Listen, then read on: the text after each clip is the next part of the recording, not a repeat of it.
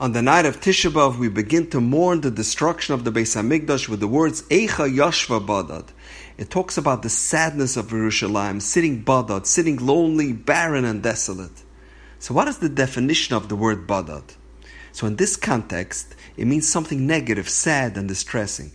However, a few weeks ago in Parshas Balak, by the brachas of Bilam, when he was forced to bless Klal Yisrael, he said, Hen am levadad yishkan, that the Jewish people are a nation that resides alone. And that is seen as something positive. In Parshas V'Zois HaBracha, the pasuk says, V'yishkan Yisrael betach badad. Klal Yisrael sits confidently, badad, alone. So badad seems to be a paradox. How do we interpret badad? Is it a negative trait or a positive one? And the answer is very profound. There are two types of badad. There's the concept of being alone, insulated, and then there's a concept of being lonely, forsaken and isolated. There's a huge difference between being alone and being lonely. There's a badad which is lonely, when a person feels abandoned and alienated. They're in terrible pain because they have no companionship, no support.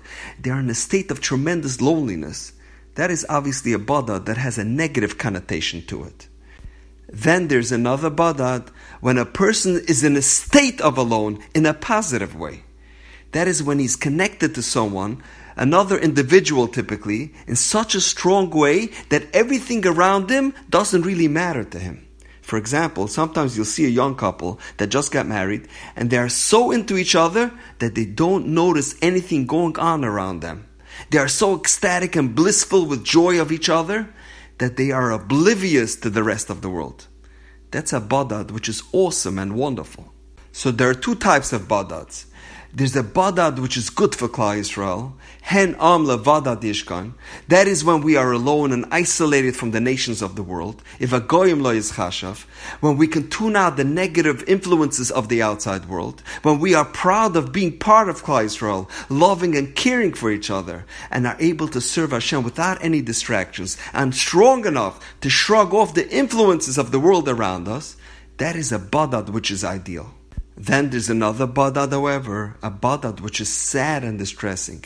And that is when we are alone as individuals, and we don't interact with each other, and we don't support each other. We cut ourselves off from the positive interactions and the spiritual influences from within Klal Yisrael.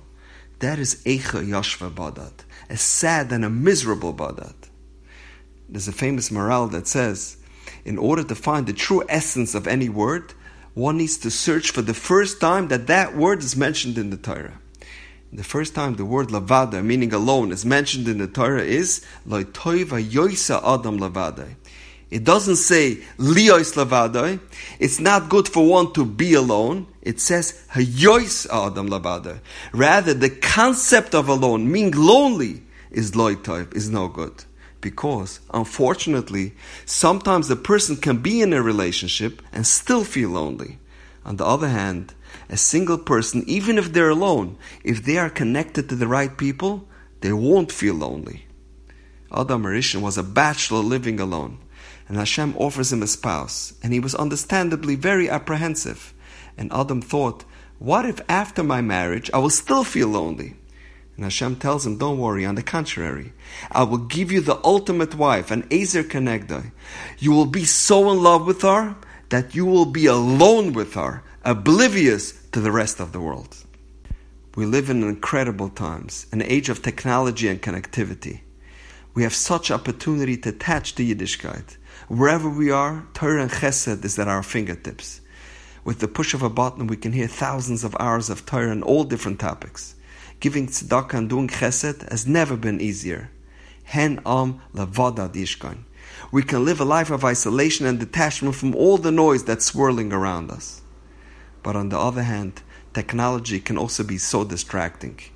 When we want to spend time with our spouse and children, or we sit down to learn and everything going on around us is first and foremost on our mind, it makes it hard to concentrate. It's difficult to get up and go to the Beis Medrash, or to go out and do chesed. That is Eicha Yashva badad. That is a loneliness from things that we are supposed to be connected to. Technology and connectivity is wonderful and makes doing mitzvahs easier. But when your spouse and children need you, then is the time to say, Vayishkan Yisrael betach badad. I will disconnect and sit confidently alone with my family. And now we know. Have a wonderful Shabbos.